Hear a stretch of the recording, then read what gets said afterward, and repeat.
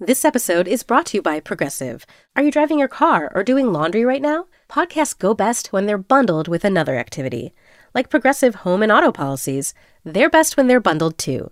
Having these two policies together makes insurance easier and could help you save.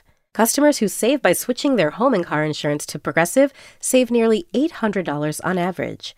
Quote a home and car bundle today at Progressive.com. Progressive Casualty Insurance Company and Affiliates. National average 12-month savings of $793 by new customers surveyed who saved with Progressive between June 2021 and May 2022. Potential savings will vary.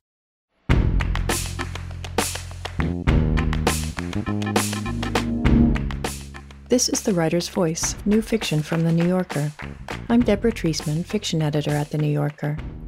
On this episode of The Writer's Voice, we'll hear Jonas Eika read his story Alvin, translated from the Danish by Sherilyn Nicolette Hellberg, from the April 19, 2021 issue of the magazine. Eika, a Danish writer, won the Nordic Council Literature Prize in 2019 for his short story collection After the Sun, which will be published in English in August. Now here's Jonas Eika. Alvin. I arrived in Copenhagen, sweaty and halfway out of myself after an extremely fictional flight. Frankly, I would use that word for any air travel, but on this trip I had, shortly after takeoff, fallen into a light feverish daze in which I relived a series of flights I had taken earlier in my life. First, there was the trip home from Nepal with my ex-wife, then girlfriend. Our first trip together when we, maybe out of boredom, curled up in our seats and took turns miming various sexual scenarios that the other person had to guess and sketch on a piece of paper, which we tore into pieces and reassembled into new situations to mime again, so that the game could continue for eternities. In my days, there was also my departure from Copenhagen 6 years later, after she became pregnant around the same time that she had been cheating on me with a colleague, and I was so panicked and grieved by my jealousy, which seemed just as impossible to live with if the baby was mine as if it wasn't, that I packed my things and went to the airport and said Malaga to the man behind the counter. For some reason I said Malaga. Additionally, I relived the flight home from Malaga from a work trip a few years later, during which I was unable to work, to say a word to anyone, because I was completely paralyzed by what I had seen from my window during takeoff. Past the gates, overlooking the runway, there was an observation deck where kids of all ages stood with their parents watching the planes take off. At one end, a woman leaned against the railing, long dark hair in the frozen sun, looking at a man running toward her across the deck, and as we flew past, he fell to the ground as if shot by a gun. I couldn't hear the gunshot, if one had even been fired, and the plane continued into the clouds with me sitting stiff in my seat for the rest of the trip, doubting what I had seen. What was uncomfortable, feverish about the stupor in which I re-experienced these flights was how it slid across the surface of sleep as if over a low-pressure area, into a zone where I was vaguely aware of the original flight, the one I was on now, which for that reason was hidden somewhere underneath or behind. The cabin hidden behind, the food cart, my fellow passengers, and the clouds outside the window hidden behind these past, recalled, and also in that sense extremely fictional flights. I felt a hand on my shoulder and opened my eyes to a one-faced flight attendant. Everyone else had already left the plane. The cabin was quiet and empty. On the way out, I looked at the windows and the carpet, the overhead luggage compartments and the emergency exit signs, and I ran my fingers along the thick stitches in the leather seats. At passport control, I passed quickly through the line for EU citizens. I took the metro to Kongens Nytorv and hurried to the bank's headquarters to make it in time for my meeting with the system administrator that afternoon. As I turned the street corner, I smelled something moldy and burned, a mixture of fire and vegetable rot, and when I saw the red and white police tape, I started walking faster. The building had collapsed, and tall piles of marble, steel, pale wood, and office furniture lay dispersed among other unidentifiable materials. Beneath the scraps, I could make out the edges of a pit, places where the earth slanted steeply into itself, in the way that lips sometimes slant into the mouths of old people. 3 or 4 computer servers protruded between the floorboards and whiteboards. Funny, I thought, since the ground floor had just been elevated in anticipation of rising sea levels. A police officer told me that the cause of the collapse was unknown, but most likely, given the blackout and the aftershock that had awakened most of the street, some kind of explosion in the power supply lines had opened the pit that the building was now sunken into. It had happened late at night. No one was hurt. His eyes wandered as he spoke, as if he were keeping a lookout for something behind me. Behind his head hung a thick swarm of insects, coloring the sky black above the wreckage. I called my contact at the bank and was sent straight to voicemail, walked to the nearest cafe and took a seat at the high table facing the window. I was eating a bowl of chili when the door opened and cold air hit the left side of my face. A person came over and sat next to me. I looked up from my chili at his reflection in the window pane. Young man, mid-20s, short dark hair parted to one side, tall forehead, round, rimless glasses. I could see the street through him, but then again his skin was also pale in an airy way. "Hey you," he said, and ordered what I was having. The smell of cafe burger filled the room when the kitchen door opened and turned into sweat on the back of my neck. "Where you from?" the guy suddenly asked. Here actually," I said, looking down at myself, "but I've been living abroad for a while now. What gave me away?" "Your clothes, your suitcase, your glasses," he said. "Everything, just your appearance, really. You're not from here." "Have I seen you somewhere before?" I said, and regretted it immediately. Tried to explain that I didn't mean him, but his reflection in the glass, the way I was both seeing and seeing through him. He smelled like eucalyptus and some other kind of aromatic. A big group left the cafe, and then it was empty, like the plane had been empty when I was awakened by the flight attendant, except that now the waiter was gone too, and it was quiet in the kitchen. "I'm going for a cigarette," the guy said, getting up. "Do you have an extra?" I asked, even though I didn't smoke. He grabbed his coat from the rack and said yeah, and I realized that he probably just wanted some air, so damn quiet in that cafe, and that he probably preferred to go alone. "Nice with some smoke out here in the cold," I said. He nodded and looked at me, his face blue-white in the frozen sun. I looked at our legs in the window and took out my phone to search for a place to stay.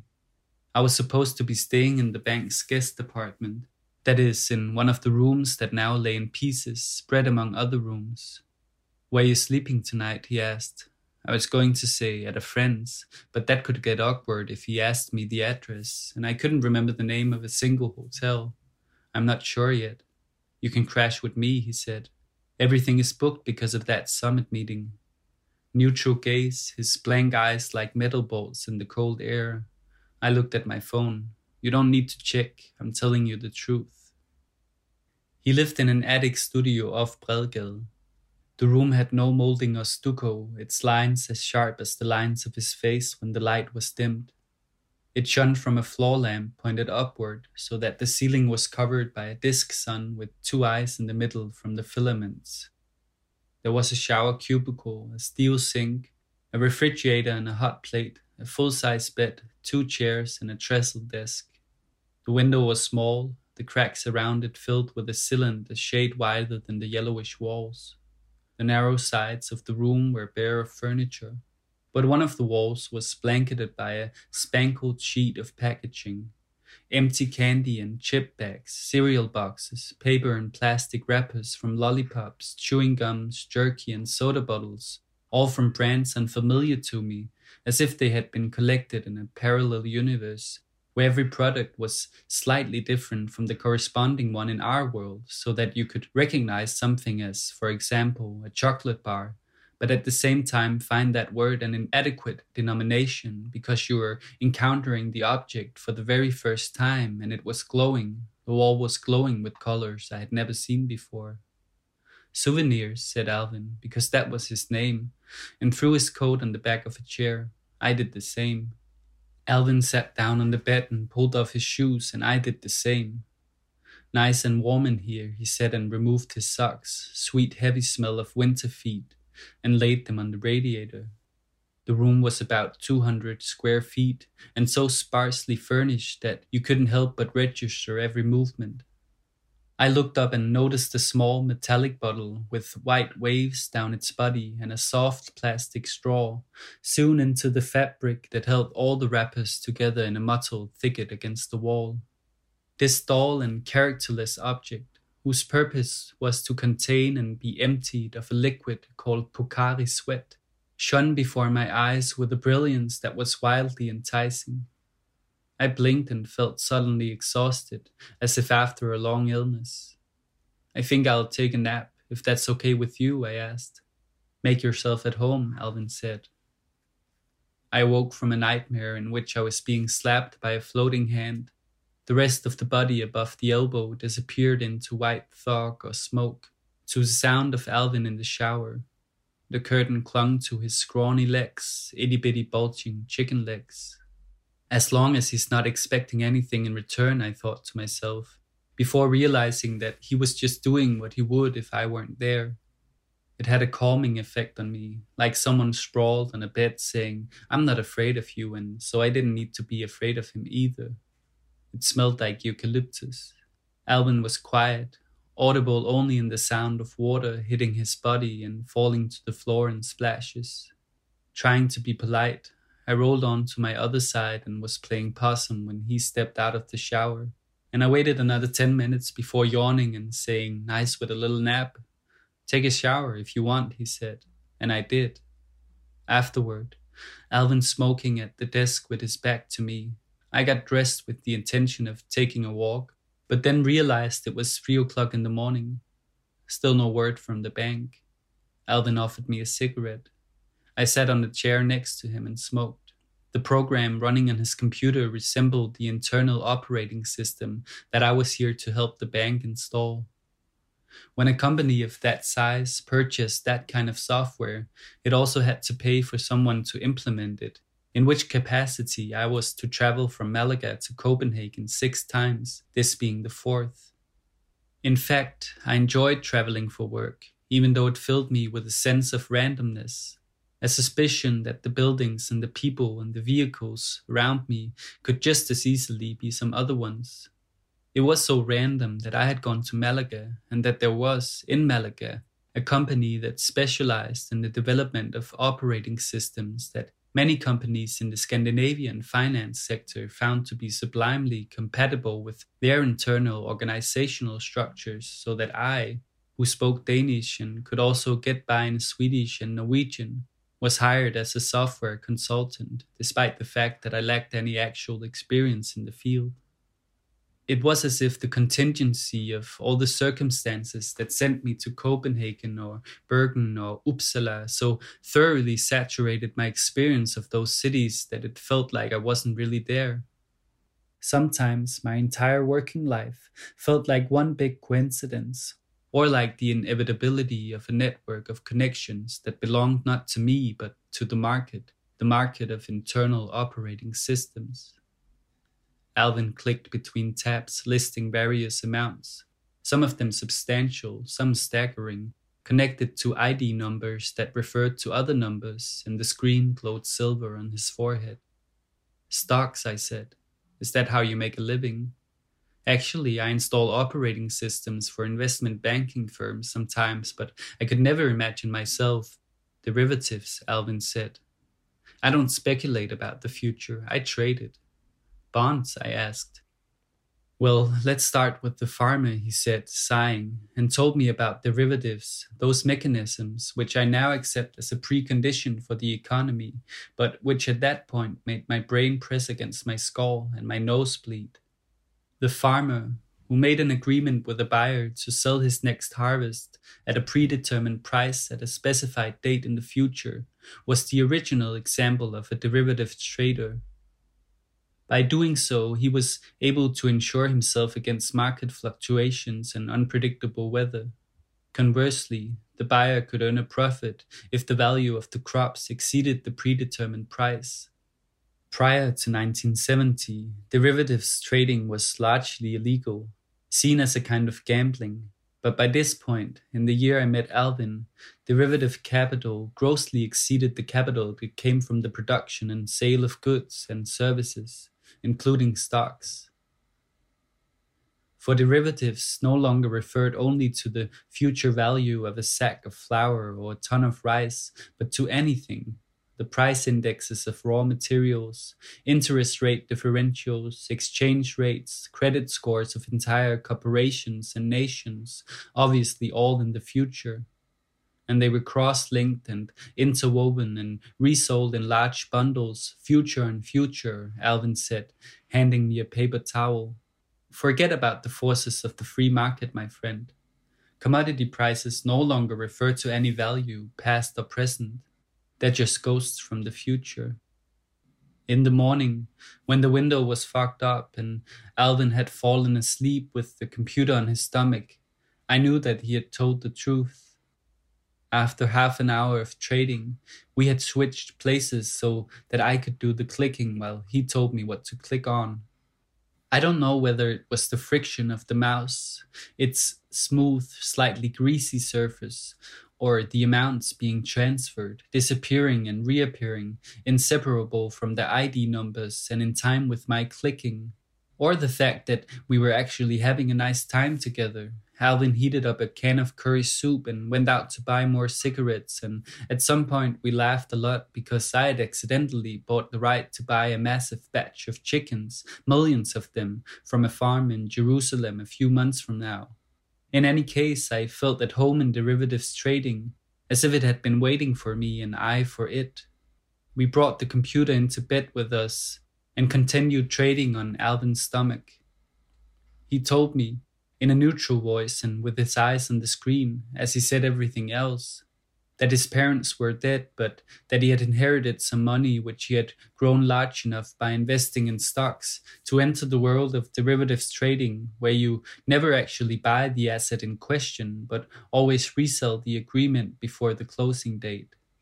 He mumbled something about a guardian and trading without attachments, and fell asleep. I lay beside him in the pale light of the day outside, joyful and tense, as when my mother was on maternity leave with my little brother and let me watch him while she took her morning shower. Propped up on one elbow, my face a few inches from his, I held my breath to listen to his, afraid it would stop if I was inattentive for a second, and overjoyed every time I heard it. I had arranged his stuffed animals paw to paw in a circle around us so that they would be ready for him if he were to wake up. I couldn't sleep, but that was okay. I didn't mind lying in bed, watching Alvin's face twitch, the contours of a dream quivering under his eyelids. Thin skin covered his eyeballs in a way that laid them bare, which made me think that maybe we all sleep with a distant awareness of being watched. At one point he rolled over and swung his legs over my crotch, and I got a completely unexpected erection. I swear I wasn't sexually aroused or having any fantasies about Alvin. He was beautiful only in a cold, statuesque way. My penis rose merely as a kind of reflex, irrespective of what was behind the contact or could be linked to it. We woke up after noon and went out to get something to eat. On the way, we smoked a cigarette, and the feeling of rust returned to my throat like a memory. The cars on Store Kongensgade idled in traffic, their exhausts calm and white, the faces of cyclists frozen. Roadwork was underway as usual, and Alvin disappeared for a few seconds in the steam rising from the manholes. At the cafe, he ordered 5 secretary's brunch platters with orange juice and asked to have them brought out together. For 10 minutes, he considered each plate one by one, as if he were trying to uncover all the sides of the meat and cheese, yogurt and eggs. There was an attentiveness in his gaze that could turn to skepticism, even resentment. Every 2 minutes, he decisively pushed away one of the brunch platters, until he was finally left with one, which he ate without deigning to look at the others. "You better get used to it," he said, and explained that it was the only way he could get full. It wasn't so much a matter of being able to choose, or of throwing something away. The idea of surplus didn't interest him. But the thought that there was 100 brunch platters just like his was unbearable, which was why he ordered 5, always 5 of everything. That way he could pretend to limit the offering in order to reject the 4 least real, to isolate the actual brunch from the imitations, he said. I thought it was ridiculous. Alvin took out his phone and showed me pictures of him at various shiny plastic tables with fast food meals in front of him. He was sickly pale in the way that people tend to be in pictures from the 90s. This is me at KFC when the first one opened in Denmark. Me at the first Burger King. Did you know they proposed a Whopper Big Mac mashup in the name of world peace? Here I am at Subway, Domino's, the bagel company when they opened their first shop on Goddersgade in 96. I swear, tasting these things for the first time was completely, how should I say, unique. Like I was tasting exactly them and only them. I always take pictures the first time. The pictures had clearly been taken by someone else. It made me weirdly sad to imagine Alvin walking up to the counter and asking to have his picture taken, and the employee, out of politeness and because there weren't any other customers at that time of day, following him to his table to do so. Alvin looked so alone and happy in all of the pictures. When we went up to the counter to pay, my card was declined, the one I usually used when I traveled to Denmark for business or to visit my younger brother. I often wondered whether my ex-wife still lived here, how it would feel to run into her again, now that my jealousy, which had entirely blocked my longing for her in my first few months in Malaga, had disappeared. That was the worst thing about her infidelity. How the anger and the powerlessness and all the other jilted feelings ended up dissolving my memory of her into a cloud of pornographic images, and when they finally left me, it was as if she had died. While Alvin took care of the bill, I turned around, ran to a table, and shoveled some eggs and pastrami from one of his scrapped brunch platters into my mouth. Back in his room, he asked if I wanted to borrow some money to cover my expenses now that my bank account was sunk in the ground. I said no. It was more than enough that he was letting me spend the night. "It's not a handout," he said. "I think we can help each other. I'm planning to look at some silver tonight." 2 hours later, I had used the monstrous sum he had transferred into my Spanish bank account to purchase stocks in silver mines. Shortly afterward, he signed an agreement to buy a quantity of silver, so large that my shares rose almost 30% in the course of the following day. This inspired a number of other people to invest in silver, which in turn increased the value of Alvin's derivative. And by the time he resold it 2 days later, we had both earned a month's salary, or at least what that would have been for me. During the intervening night, we had started the same process with another asset and its derivative, and so we continued for the rest of the week, each process morphing into the next, and the nights merging in cigarette smoke and the light from our computer screens. There was something tender about the way he grabbed his screen with both hands, looking it in the eye whenever a crucial deal was about to be signed, and then, when it was, no celebration, only an affirmative nod.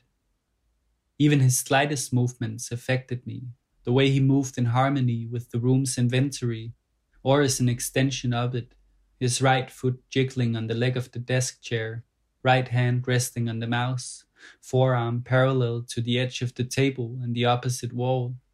The gentle, pious way he paced across the room, as when you're carrying a bowl full of soup, which he often was, bringing it to me and sitting down to tell me more about derivatives trading. He wanted me to understand that it was an effective art of promise and expectation. You need to learn to think of the commodity as existing in advance, he said, like when there's something you're looking forward to. As soon as the idea of a given product is on the market, it acts, and a sewer is constructed, a sewer that drains from the future in which the product will be sold, back in time, back to us. A sewer that you can, of course, move through in only one direction, against the current, so to speak, but where you can also stop at every stride and sell your spot for a profit or at a loss, depending on how bright the light at the end of the tunnel is shining in our collective eyes at exactly that point in time. Yeah, sorry for the death image. It doesn't have to do with death at all, because you can, as I was saying, usually crawl out before you get to the end through one of the more or less rusty and financially attractive hatches in the wall, or switch places with another sewer walker, make a swap, right? And the light was never really death, but the commodity, which has a life too. It can be sold too, don't forget that. It felt as if we were lying in a tent on top of a tall and sad building. Nights flew by. Alvin, I might say in a cautious voice when it had been quiet for many minutes, feeling it was okay to speak to him in that way. Hey, Alvin. Yeah. Are you asleep? If I was, I wouldn't be answering you right now, would I? No, but Alvin, you were on fire today. You demolished that municipality when you sold them that swap loan. As soon as the interest rates start to rise and the trigger is released. My friend, he said. Of course the money we're making is money other people are losing. It's just the nature of derivatives. But that doesn't mean that we're doing it because we want others to lose. But that kind of leverage is completely integrated, I said. Yes, exactly, he said. That's what makes it possible for the market to even exist. It's so obvious that it doesn't make any sense to think about it.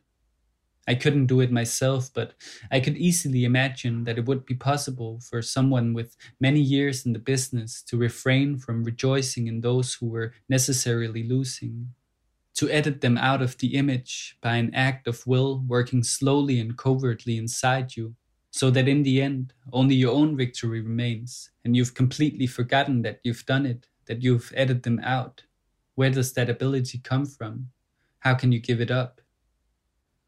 When the window was wet with condensation, the day flooding right through it, and Alvin had fallen asleep, I carefully closed his computer and put it on the floor. The sound of the CPU fan ceased as though someone had stopped breathing. Alvin's face was hard and strikingly white against his dark hair. His lips pressed together in a line that slanted a little into his mouth.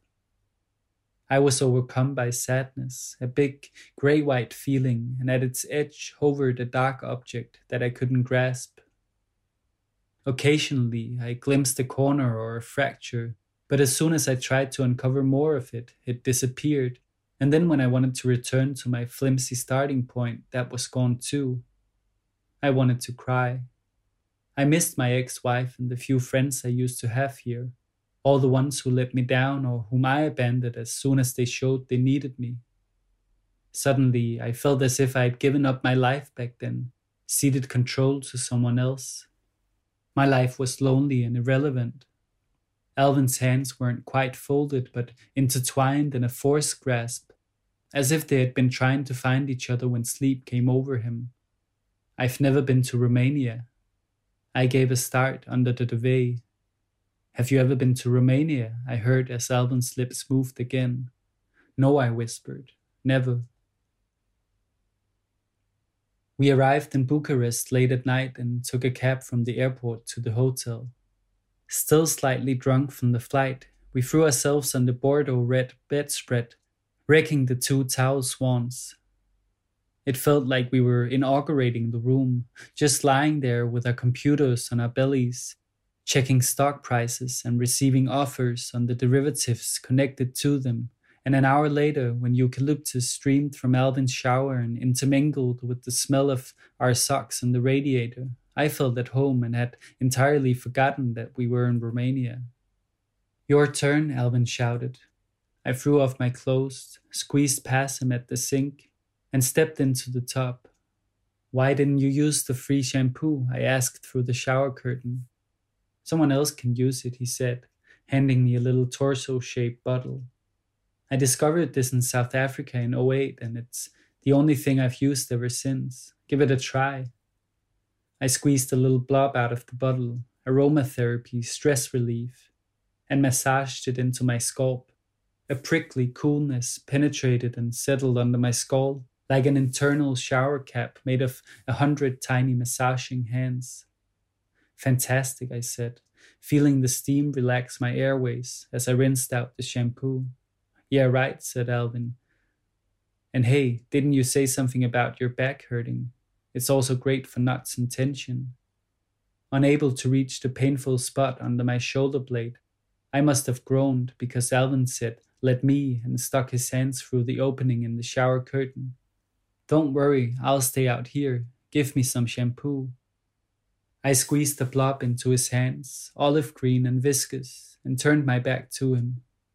He moved up from my lower back until I said, "Oui, yes, yes, right there," and then he pressed until the knot loosened and dissolved into my body.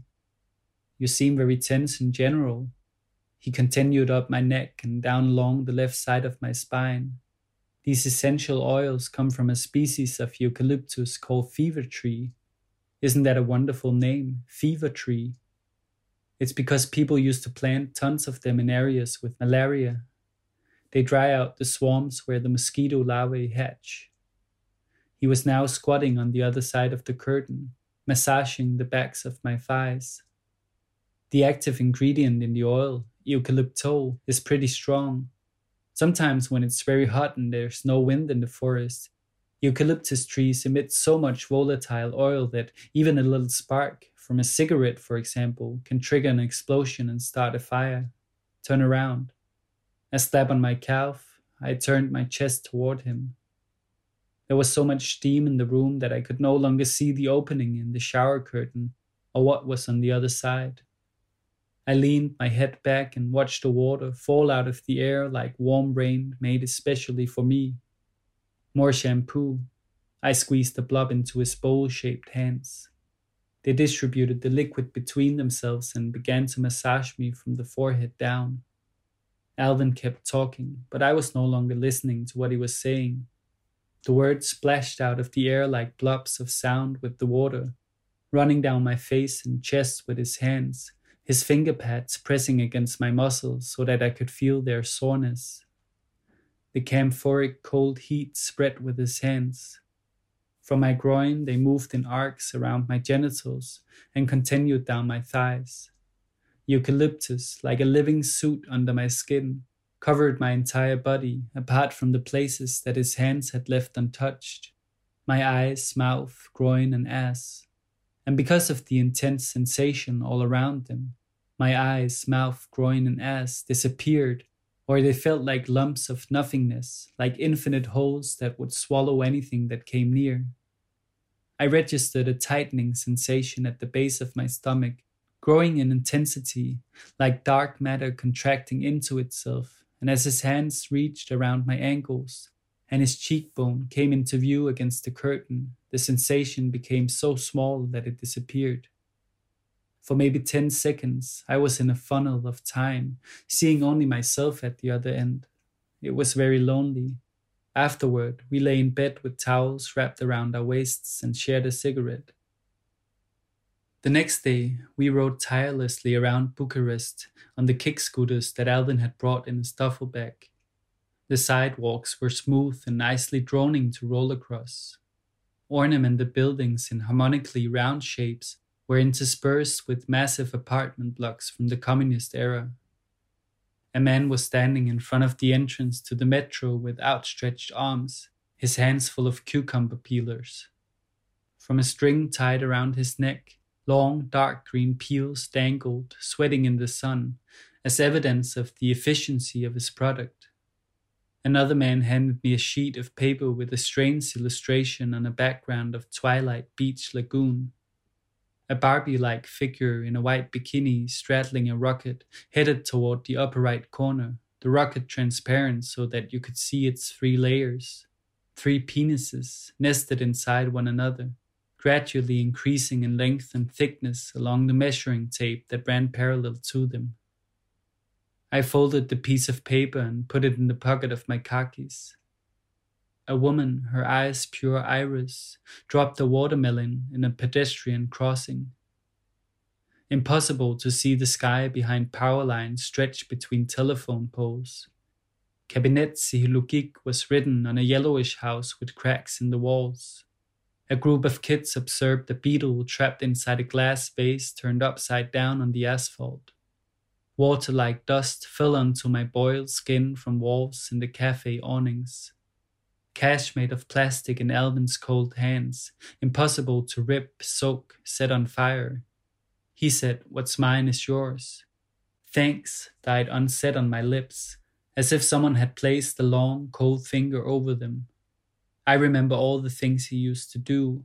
Pelvis against the handlebars of the scooter, center of gravity sinking into his knees, he leans into the bumps on the road. The slight irony in the way his fingers hold a cigarette. That day, even the planes were beautiful. Broken air, plants shooting up through broken asphalt, rancid smell of beef and other dead animals in a market on the city outskirts, a gorgeous butcher shop, wasps floating in blood. "I never use public transportation," Alvin said. We were eating breakfast in dark green patio chairs in the fenced parking lot of a gas station. We had taken a busy road lined with apartment blocks and auto body shops, a good hour past the railway tracks that bordered the city to the west. Under umbrellas 5 yards from us, a group of men in working clothes were drinking beer and smoking with their eyes on the TV. You couldn't hear anything over the traffic, but the outdated television set and their silence were enough to make me feel that I was sitting in a bar or a community center with its own slow kind of time. Most of them were about my age, one closer to Alvin's. The skin on their faces was hard and dry like the skin of hands. Their heads followed the waitress, who I think was the owner's daughter, not more than 20 years old. Every 10 minutes she would come out with a new beverage and candy bar for Alvin and me, since Alvin had ordered a large assortment and paid extra to have her serve them to us one by one. Now she was filling our plastic cups with a black liquid that resembled Coke but turned out to be terribly bitter, almost antiseptic. "When you travel by scooter, you don't miss a thing," Alvin said. "There aren't those breaks in continuity like when you travel from one place to another, underground or in the cabin of a plane. Oh fuck, I've tried this before. It's just Romanian, you know." He held the cup in front of his face, disgusted. "Exactly this. I've had this before," he said, and dumped the liquid onto the pavement. He gathered his composure for a moment before continuing. "But still, it's like the city stays at the level of surface. I think it's because of the speed, how everything just slides by. You can't pretend you're able to see through any of it." And then my cup was yanked out of my hand and emptied like Alvin's. I looked up at a tall, sunburned man in work clothes. He put my cup back on the table and nodded toward the street. We followed his gaze and looked back at him, perplexed. "Yes," he said, staring me in the eye with crossed arms and a didactic expression on his face, patient and determined, and I felt ashamed. "What does he want?" Alvin asked. "I think he wants us to leave," I said. "But we're in the middle of a tasting here." "Yes," the man repeated. One of the younger men in a black tank top came out of the shop with the rest of our purchases in a bag, which he dropped into Alvin's lap. "Okay," Alvin said, gathering the empty wrappers and cans. We got up, unfolded our scooters and rolled away, bottles and papers hanging out of Alvin's pockets, bulging out of his duffel bag, clinging to him. Back in the city center, we passed an exact replica of the Arc de Triomphe. The boulevard was 40 yards wide, divided by a bed of flowers and a fountain lit up in neon colors, blue, pink, silver. There were clothing stores with names like Fashion Victim and Shopping is Cheaper Than Therapy. In the old city center, we stopped at a street theater, folded up our scooters and slid between the other spectators. I could feel the body heat, not only from the people standing closest to me, but as a homogeneous cloud that everyone in the audience was simultaneously producing and contained within. Their attention was focused on the stage. The sun had set, but its light was still in the sky, a pale blue afterglow cancelling out the dark for a little longer. Some of the people had children on their shoulders. Others leaned their heads back and laughed into the sky whenever something funny happened. On stage, about 20 yards in front of us, were two people on stilts, one with a snare drum and the other with some sort of little horn hanging from her neck, playing a medieval tune mixed with a bit of jazz. At their feet, two petite figures, costumed as knights in red and green, approached each other and exchanged what sounded like hostilities. I repeated their words out loud. A peculiar combination of sounds I didn't understand entered my body and came out of my mouth. I didn't know the language, but it made me high. Just as involuntarily, I repeated the next thing that was said, and Alvin responded by repeating the lines of the other night. Now they were throwing themselves forward, tightly interlocked at the elbows, using all their weight to drag each other to the ground. The one in green gave in and took a step backward to keep his footing, tipping his upper body back so that the one in red was lifted into the air, where he hovered horizontally for a few seconds before he landed, sending the one in green into the air in turn. Their struggle turned into a dance, their bodies like leaves somersaulting in the wind without letting go of each other. They kept shouting, the dance an extension of their struggle, and we kept repeating what they said. Abruptly, the knights came to a stop in the grip with which the dance had started. Their feet yielded beneath them, and their bodies lay outstretched, almost horizontal in the air, and then they fell to the ground with their foreheads pressed against each other. It was quiet. They raised their faces and looked each other in the eye. One of them said something, loud and clear, but with a tenderness too, and as I repeated what he had said, applause erupted around us. I turned to Alvin and repeated the line, yelling as loudly as I could, again and again, until I felt a poke on my shoulder. A young woman laughing said in English, "Do you know what you just said to your son?" "No," I said, "he's just my friend." "Your Romanian is terrible." "But what did I say? What did it mean?" "You said, 'My brother, you may never leave me again.'" I don't know whether Alvin heard her. He looked as indifferent as usual. Horizontal mouth and metal-bolt eyes, not a single direction in that face. Back at the hotel, we showered one at a time. "Use my shampoo," he said, squeezing past me. I can't describe the joy I felt lying next to him, all of my muscles exhausted, unable to fall asleep. The darkness was thick, our breathing heavy, but each of us knew that the other wasn't asleep. Our awareness filled the room like something large and encompassing, and if I was inside it, then Alvin was too. Later that night, I heard him sit up, swing his legs over the edge of the bed, and put on his clothes. He got up and gently lifted the duffel bag that had been packed in advance, but couldn't avoid making the bottles clink and paused for a second. He stood still, probably trying to hear whether he had woken me up, though I prefer to think of those seconds as seconds of doubt. That way he can stay, as strong and indefinable as ever, sleeping, trading, showering, in my memory. After he closed the door, I lay in bed for several hours without turning on the light. When morning streamed white into the room, I packed my things and left the hotel on the scooter he had left behind. At the airport, they told me that I didn't have any money. None of my bank accounts existed anymore. My debit cards were untethered. Their ties fluttered in the wind. I laid all the cash I had on the counter and was told that I probably had enough for a train ticket. The continuousness of the trip calmed me down. Back in Copenhagen, I went to the bank, hoping to get in touch with one of the employees who knew me and could probably help me. The ruins were still there.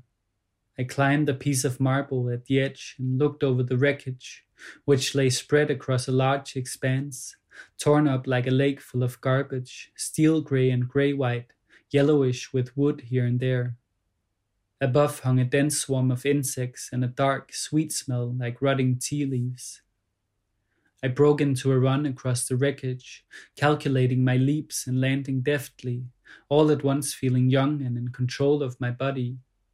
I found a pit between two big slabs of marble that was fairly accessible and appeared to flatten out a few yards below. Holding on to the marble, I lowered myself down, finding a foothold in the jagged walls. The air became heavy, the insect sky framed by the opening of the pit. My toes grazed the ground, which seemed solid. I let myself fall, landing hunched over, and continued on all fours through the narrow tunnel that opened darkly in front of me. The marble was hard against my knees. In some places I had to pull them up to my belly or arch my back to avoid sharp edges and protrusions. The tunnel narrowed and turned, and I followed its path on my elbows, dragging my torso behind me, until suddenly my head was poking into something that resembled a room, a big hole created when the building had collapsed. Steel, plaster, and wood, held up by large rock fragments. But the materials were also irregular, haphazardly placed and full of cracks leading to other tunnels that it was impossible to get a sense of the room's dimensions. Bank employees lay curled up in broken and cocooned positions dictated by the uneven walls of the pit, with computers in their laps or on their stomachs. Their faces were dirty and pale, some were wearing masks in the dusty air. "Are you looking for someone?" a young man asked, and came over to help me out of the wall. "No," I said, then managed to stutter the name of the system administrator. "Follow me," he said, and showed me through the cracks and holes, crawling, climbing, and snaking ahead, depending on the spatial parameters. Something about the writhing way he moved his body gave me the sense that he was being pulled or sucked through the passageways, that some subterranean intelligence or will had laid the bank in ruins and was now forcing its employees into new shapes. People had set up workspaces in the most unexpected places. Cables drew electricity in every direction, illuminating the connections between them. I imagined a monstrous and hollowed-out architecture, the crushed building materials poured into a colossal anthill, held together by internet waves and the fermented organic breath that swelled in every tunnel. A choir of fingers and keyboards rose from the depths. We slid around a warped steel plate, legs first, and into another room. At its center, the system administrator was seated on a pillow in lotus pose with 3 screens in front of her. A mouse rested on a hunk of marble by her right hand. "What the hell," she said, and looked up at me, laughing. "Weren't you supposed to be here 10 days ago?" "Yes," I said, and started to make up an excuse that made no sense to me, then took a step forward, kicking some small rocks with my foot. After maybe 10 seconds, they hit water. "Don't worry about it," she said, dismissing my apology with a wave of her hand. "Let's get to it then."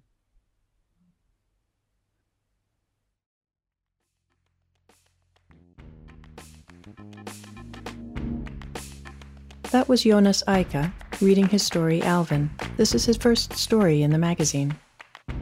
You can hear more New Yorker fiction read by the authors on NewYorker.com and on the New Yorker apps available from the App Store or from Google Play. On the New Yorker Fiction Podcast, we invite writers to choose stories from the magazine's archives to read and discuss. This month, Weike Wang reads Catania by Lara Vapniar. You can subscribe to that and other New Yorker podcasts by searching for The New Yorker in your podcast app. Tell us what you thought of this podcast by rating and reviewing The Writer's Voice in Apple Podcasts. Our theme music is by Jordan Batiste and Ross Michaels of North American Plastics. The Writer's Voice is produced by Michelle Moses. I'm Deborah Treisman. Thanks for listening.